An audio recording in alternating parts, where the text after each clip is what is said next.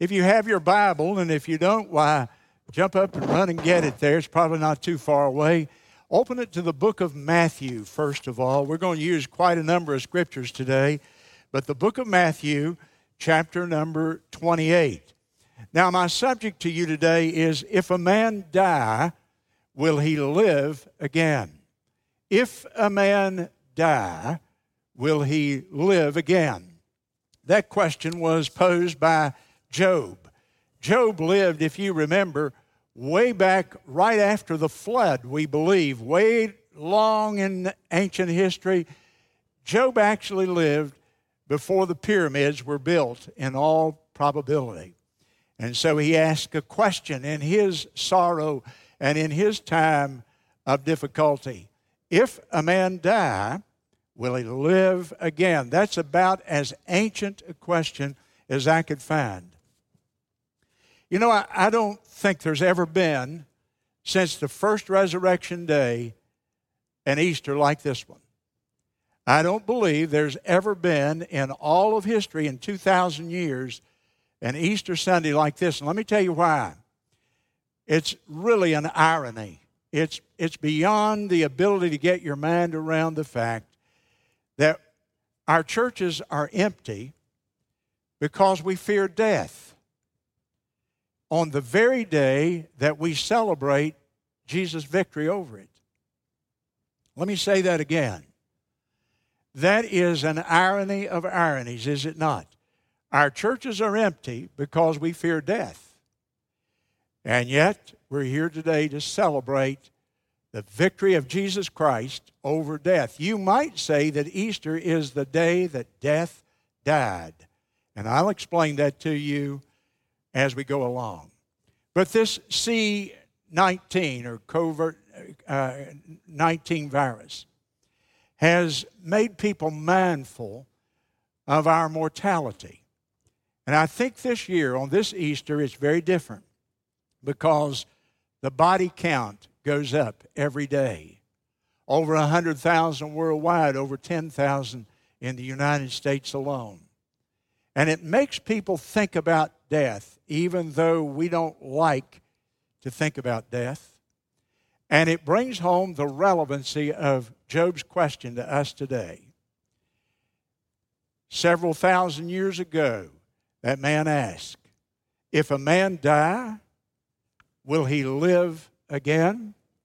Well, the answer to that is found in Matthew chapter 28 and verse 1. In the end of the Sabbath, as it began to dawn toward the first day of the week, came Mary Magdalene and the other Mary to see the sepulchre.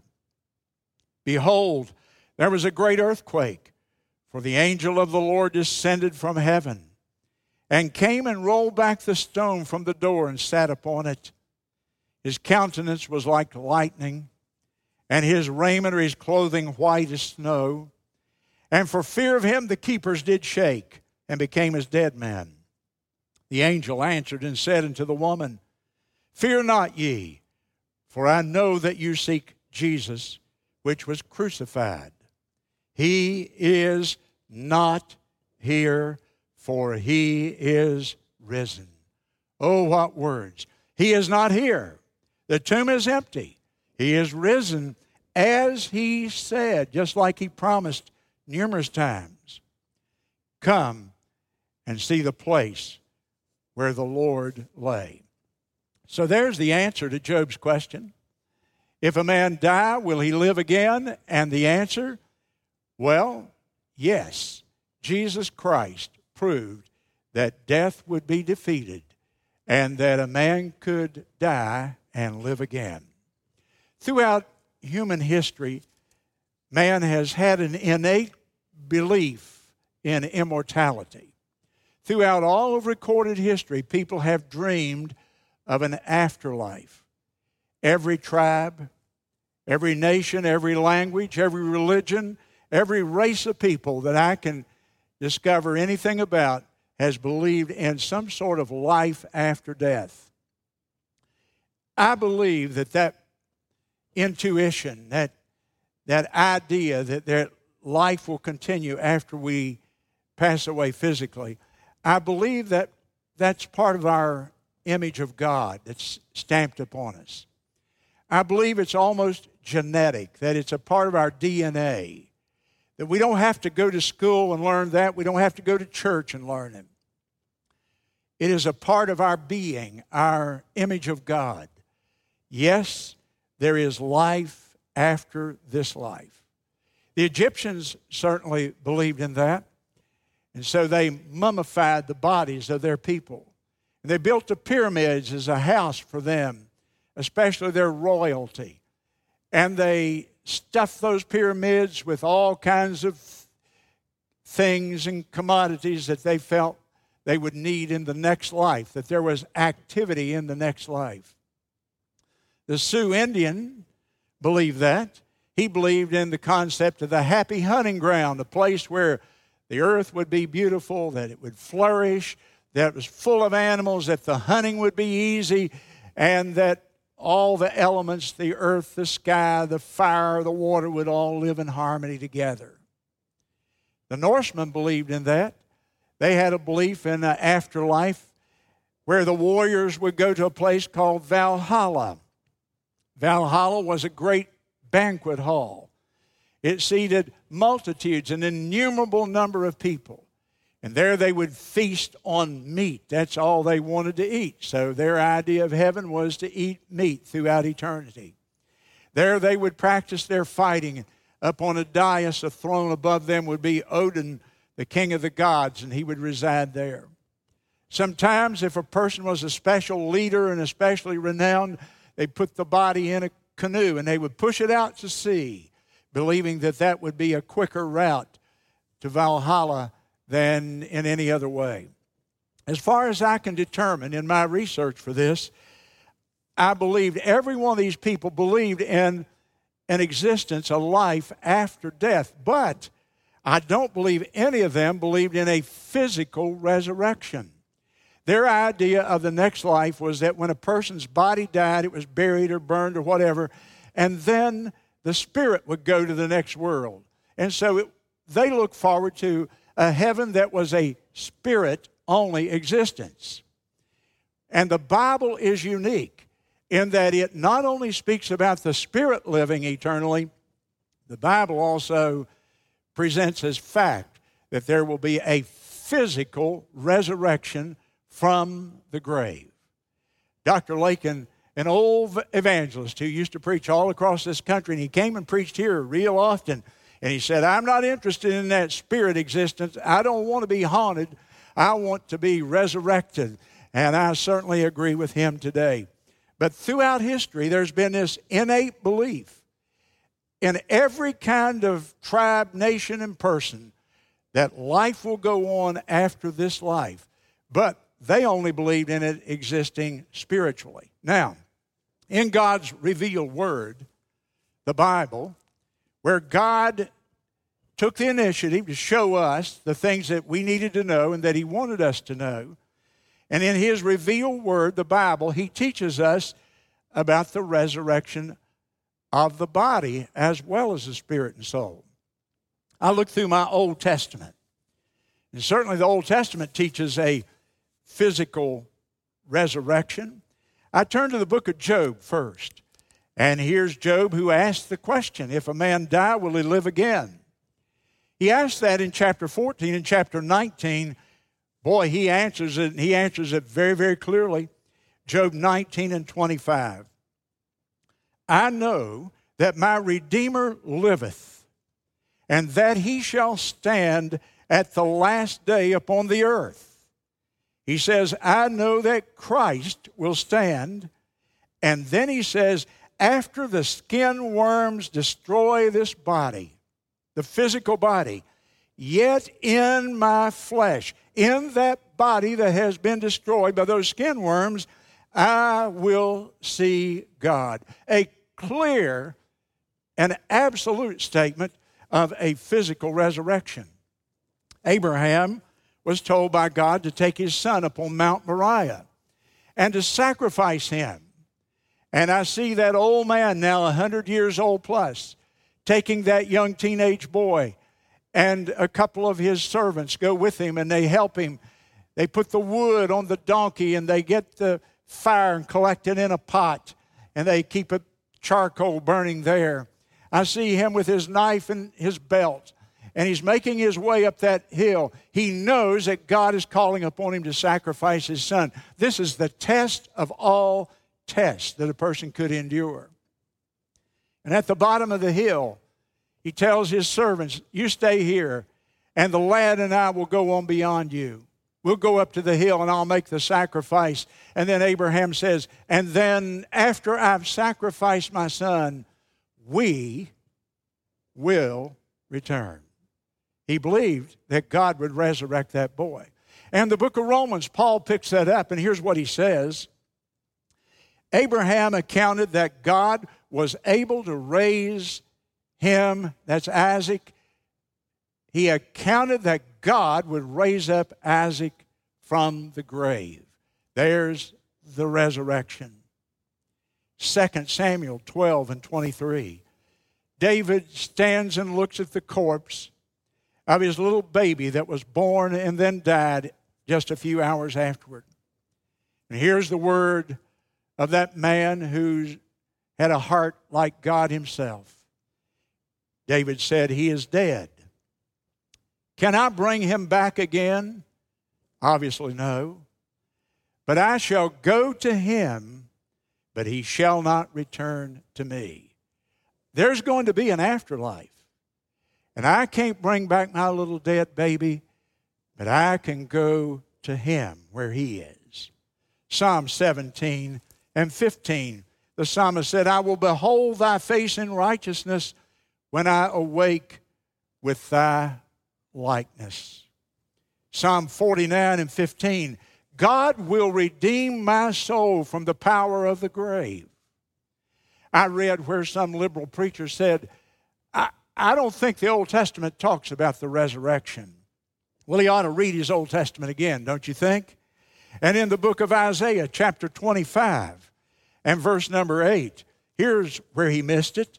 Isaiah 25 and 8, he will swallow up death in victory. And the Lord God will wipe away the tears from off all faces.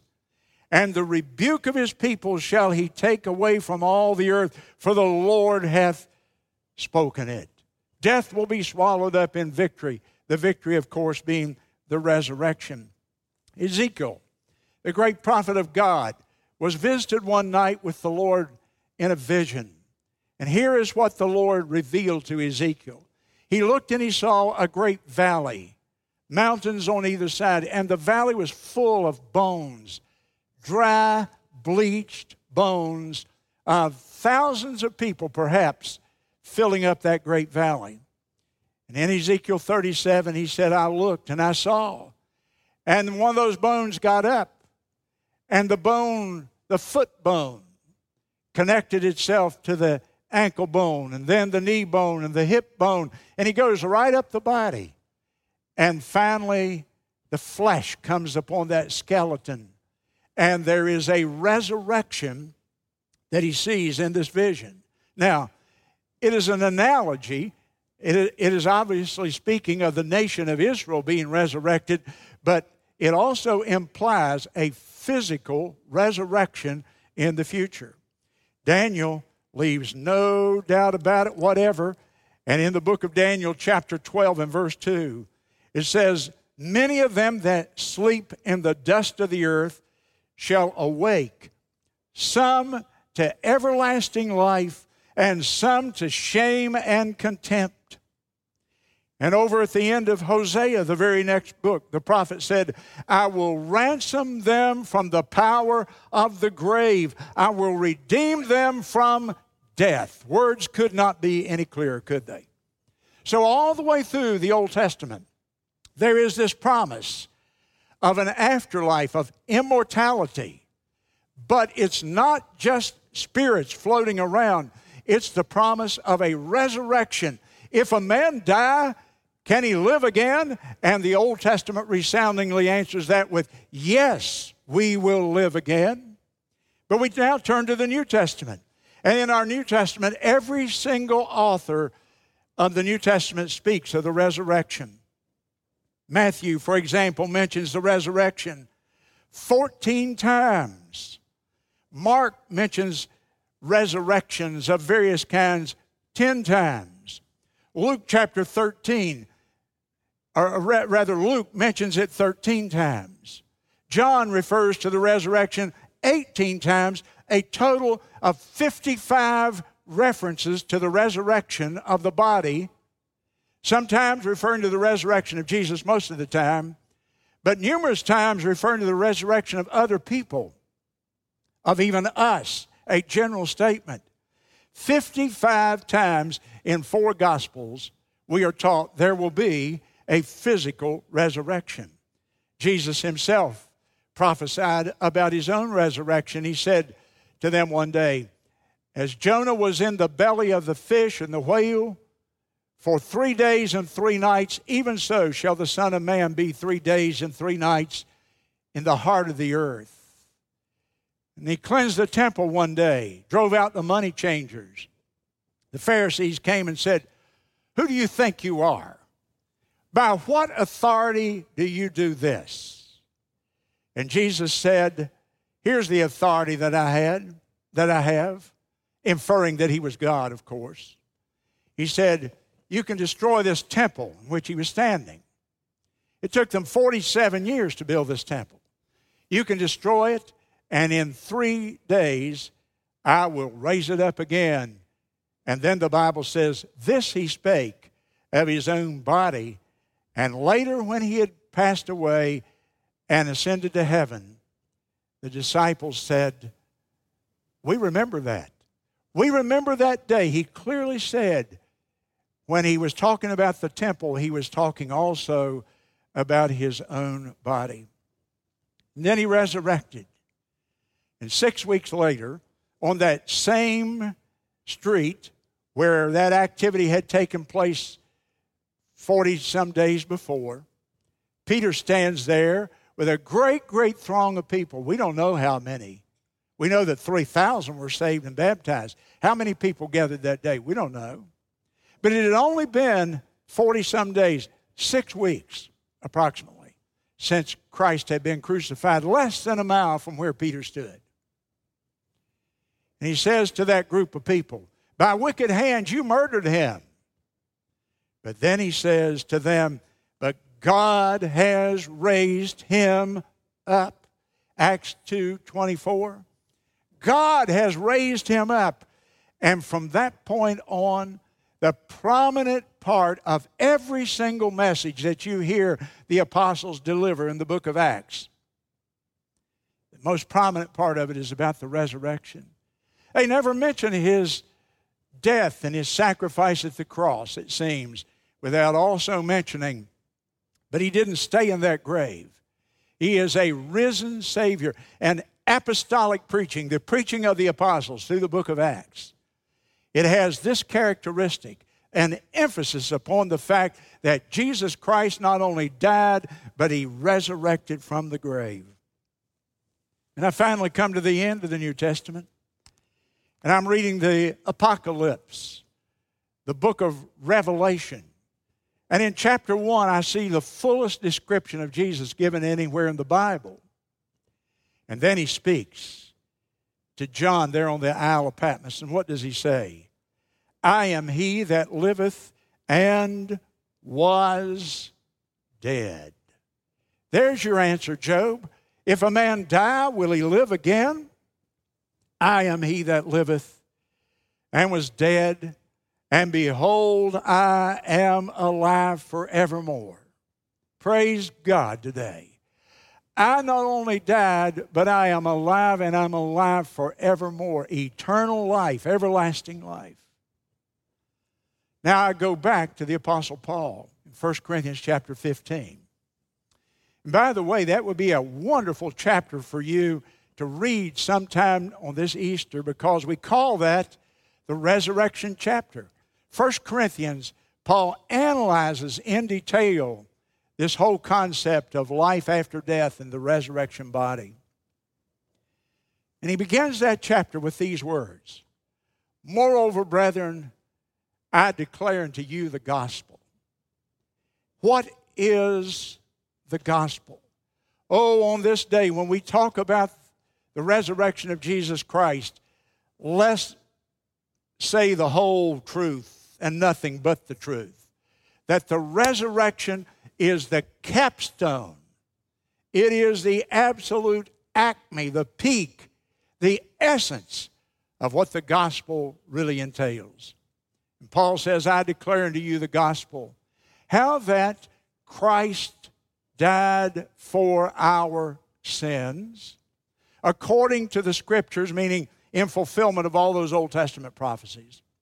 And then that he was buried, and then that he rose again, according to the Scriptures. And so the gospel is that Christ died on the cross, as I tried to bring to you last week in detail. That he was there to offer himself as the sacrifice. He was there to be the Lamb of God who would take away the sins of the world. He was there that day to offer his blood, his very life, to pay the penalty that you and I and every human being owed, because all have sinned and come short of the glory of God. And so Christ died in our place as our substitute for our sins. That's point one of the gospel. But he had to be buried, and that was to give evidence to the fact that he truly died, that he wasn't in an unconscious swoon state, that he died. And then lastly, that great truth, and on the third day he arose again for our sins. One scripture says, for our justification, to justify us, to declare us now absolutely forgiven, to clear the record for you and me. You see, without that resurrection, the gospel would be incomplete. It would be a partial good news. It was good news that he died, but hey, if he just was buried and he's there now, well, that leaves us empty. But it's the good news, because he died, he was buried, and he arose again on that third day. Oh, ladies and gentlemen, understand the importance of the resurrection. Both Old Testament and New Testament speak of it repeatedly. It is so vital to our faith today. Now, we come to this day, this very strange Easter Sunday. And so, why do we celebrate? Let me tell you what the accomplishments of the resurrection are. I usually dwell on some apologetic type preaching of giving the evidence for the resurrection of Christ and so on, but I don't know that that's necessary right now. I want to tell you what the resurrection accomplished. What are we really celebrating today? And I have three things. There are really more, but that's all I'll have time for. Number one, Christ's resurrection broke the power of sin and death. The resurrection of Jesus Christ broke the power of sin and the power of death. Now listen closely. You're going to have to reason with me. You ready to think a little bit? You can't wander off here. I want you to go with me point by point through a little rational thinking, okay? Jesus was sinless. That meant that death had no power over Jesus. Jesus never would have died had he not voluntarily and willingly died. He was sinless, and death had no claim on him. You see, the wages of sin is death, and Christ had no sin. So Jesus Christ would have lived in his body eternally because there was no sin about him. But for all of us who have ever sinned, we're under the death penalty. The wages of sin is death. Now, you see, when Jesus went to the cross, he took our sins upon himself. And because he was bearing my sin and yours, he became subject to death. Because the Bible says he was made sin for us. Now he becomes subject to death. And the immortal Jesus Christ, Son of God, can die because he has been made sin for us. And he died. He said, it's finished. And when he had paid the penalty, now reason with me, death no longer has a claim on him. He's paid all the debt of all humanity. He's paid the debt of every man and every woman's sin. Death now has no claim. Its claims are paid, canceled, if you will. And 3 days later, he resurrected. And things have never been the same. Before the resurrection of Christ, unless people knew the Scriptures, there was no hope of anything after that except some ghosty existence possibly. But now there is an assurance. Sin is canceled. The debt of sin is canceled. Death has received a mortal wound. Death will die, ultimately. You see, it's like this. I hear hunters talk about this. Hunters don't like to shoot a game, a wild animal, and not immediately kill the animal, because they know the animal will go off somewhere for days and will suffer and bleed, and it will be possibly a very painful and horrible death. So a good hunter wants a clean shot. He wants a clean kill. Now, Jesus that day didn't do a clean kill on death. He wounded death mortally. And the death of death is sure to come. In fact, the Bible says the last enemy that will die or be eliminated will be death. You see, he fired the fatal shot at Calvary.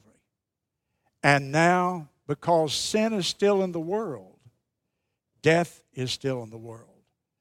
But God's plan is working out, and death will be ended. It is dying as I speak. So today we celebrate the death. We celebrate the fact that death is a defeated foe. There's a poem, and it's a long poem. I'd like to read it to you, but I don't have time. It takes 10 minutes to read it. It's the day that death met Jesus, or the day that death met the Master, I think. And here's the way it pictured. Here's the summary of the poem. The poem pictures Christ in the tomb. It's dark as pitch. And over here in the corner is death. And death is standing there, and death is just wringing his hands in glee. He is smiling. The poem pictures death as just exulting in, look there, I have defeated him. And then he stirs and he resurrects. There are the clothes lying there. He stands up. He's in no hurry. He owns all time. He folds the napkin and lays it there. If people had come and stolen his body, do you think they would have stopped and folded a napkin? And he lays the napkin down, and there are the clothes he was clothed in. And he stands up like a valiant soldier.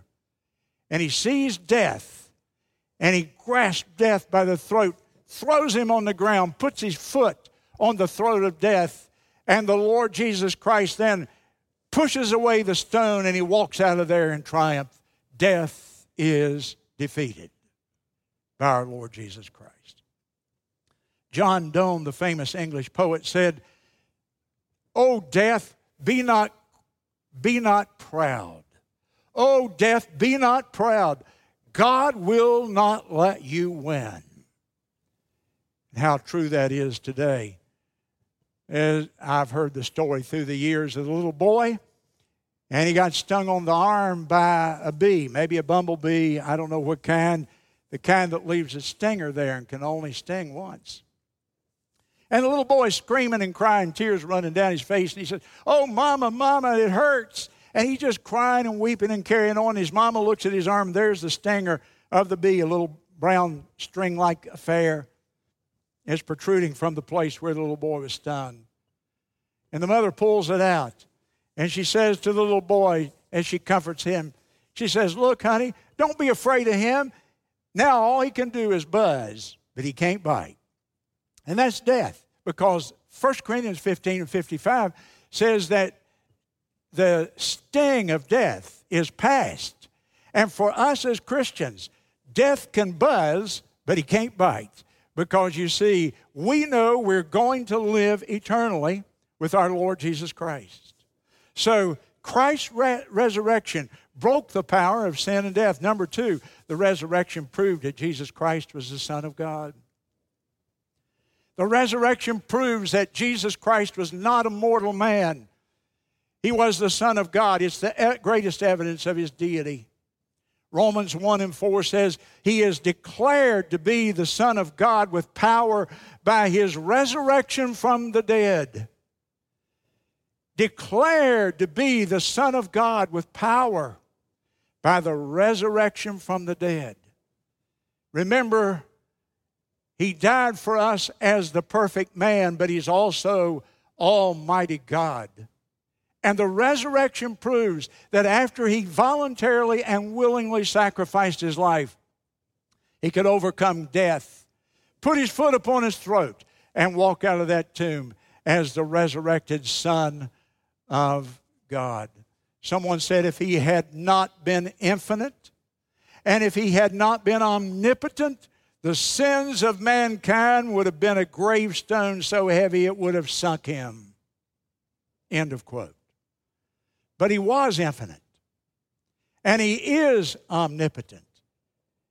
And he had the power to defeat sin and death. And without the resurrection, if the resurrection had not occurred, Jesus Christ would be among that long list of people who thought they were God and were not. He would have been exposed as a fraud. His cause would have been in the dustbin of history. But Jesus Christ conquered death and proved he was not just a man. He was the God-man who came and paid for the sins of the world. And lastly, the resurrection assures us of eternal life. I read again, this time from the book of John in the New Testament. Jesus has just raised Lazarus from the dead. And in John number 11, and down there in verse number 25, Jesus said to Martha, the sister of Lazarus, I am the resurrection and the life. He that believeth in me, here's the word to you and me. He that believeth in me, though he were dead, yet shall he live. And whosoever liveth and believeth in me shall never die. Martha, do you believe this? Jesus said to her. And in John chapter 14, a couple of pages over, he said, because I live, you will live also. I'm the resurrection and the life. If you believe on me, you will never die. Speaking of a spiritual life there, of course. And although he promised us that we will not die spiritually, that does not mean, of course, that we will not pass through physical death. But when we do, we will never be separated from his promise. Probably everyone in America today has thought something along this line. What if I were to get that virus? And what if I were to be one of those people lying in an intensive care unit, isolated, separated, my family can't even come and see me, a ventilator down my throat? What if that were me? And what if I died today? My friend, I certainly fear that, humanly speaking. I don't want that, and so I'm washing my hands and keeping my distance and doing all those things. But let me tell you, if it happens to me, then you rest assured of this. I will walk through the valley of the shadow of death, but I will not stay there. Yea, though I walk through the valley of the shadow of death, thou art with me. Jesus Christ will be with me. He will see me through that moment, that instant of time when I pass from this world into the next world, from one dimension into another dimension. I'll be with him in glory until he chooses to come back and rapture his saints And then I will get to be with him and witness that glorious event. And no, I don't want to die. I'm going to fight it with everything in my being. But I know that's just a moment when I'm passing through. I'm not staying there. Romans chapter 8 and verse 11 gives us this assurance. And what a great verse this is. I rediscovered it this week. Romans 8 and 11. If the Spirit of him that raised up Jesus from the dead dwell in you, and he does through the Holy Spirit, he that raised up Christ from the dead shall also quicken or make alive your mortal body by his Spirit that dwelleth in you. If you're a Christian, the Holy Spirit lives within you. And the Holy Spirit that raised up Jesus from the dead will raise us up from the dead. That's God's promise. I want you to grasp that today. I want that to comfort you today. In Ephesians 2:4 says that God, who is rich in mercy, for his great love wherewith he loved us, even when we were dead in our sins, he hath made alive all of us together with Christ. By grace, he says, you are saved. And so today we celebrate this day because Jesus Christ, his resurrection, assures us of our resurrection. Thomas Watson, the old Puritan preacher, said, we are more sure to arise out of our graves than out of our beds tomorrow. How precious is the dust of a believer, said that old ancient sage. That we're more sure to rise out of our graves than we are out of our bed in the morning. The resurrection assures us of eternal life. It proves that Jesus was the Son of God.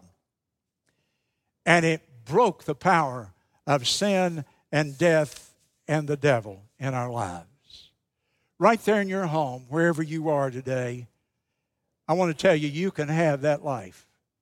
You can experience the peace that comes from knowing that no matter what happens in this life, he is in me and with me and for me. Bow your head with me right there in your home. Will you do that, please?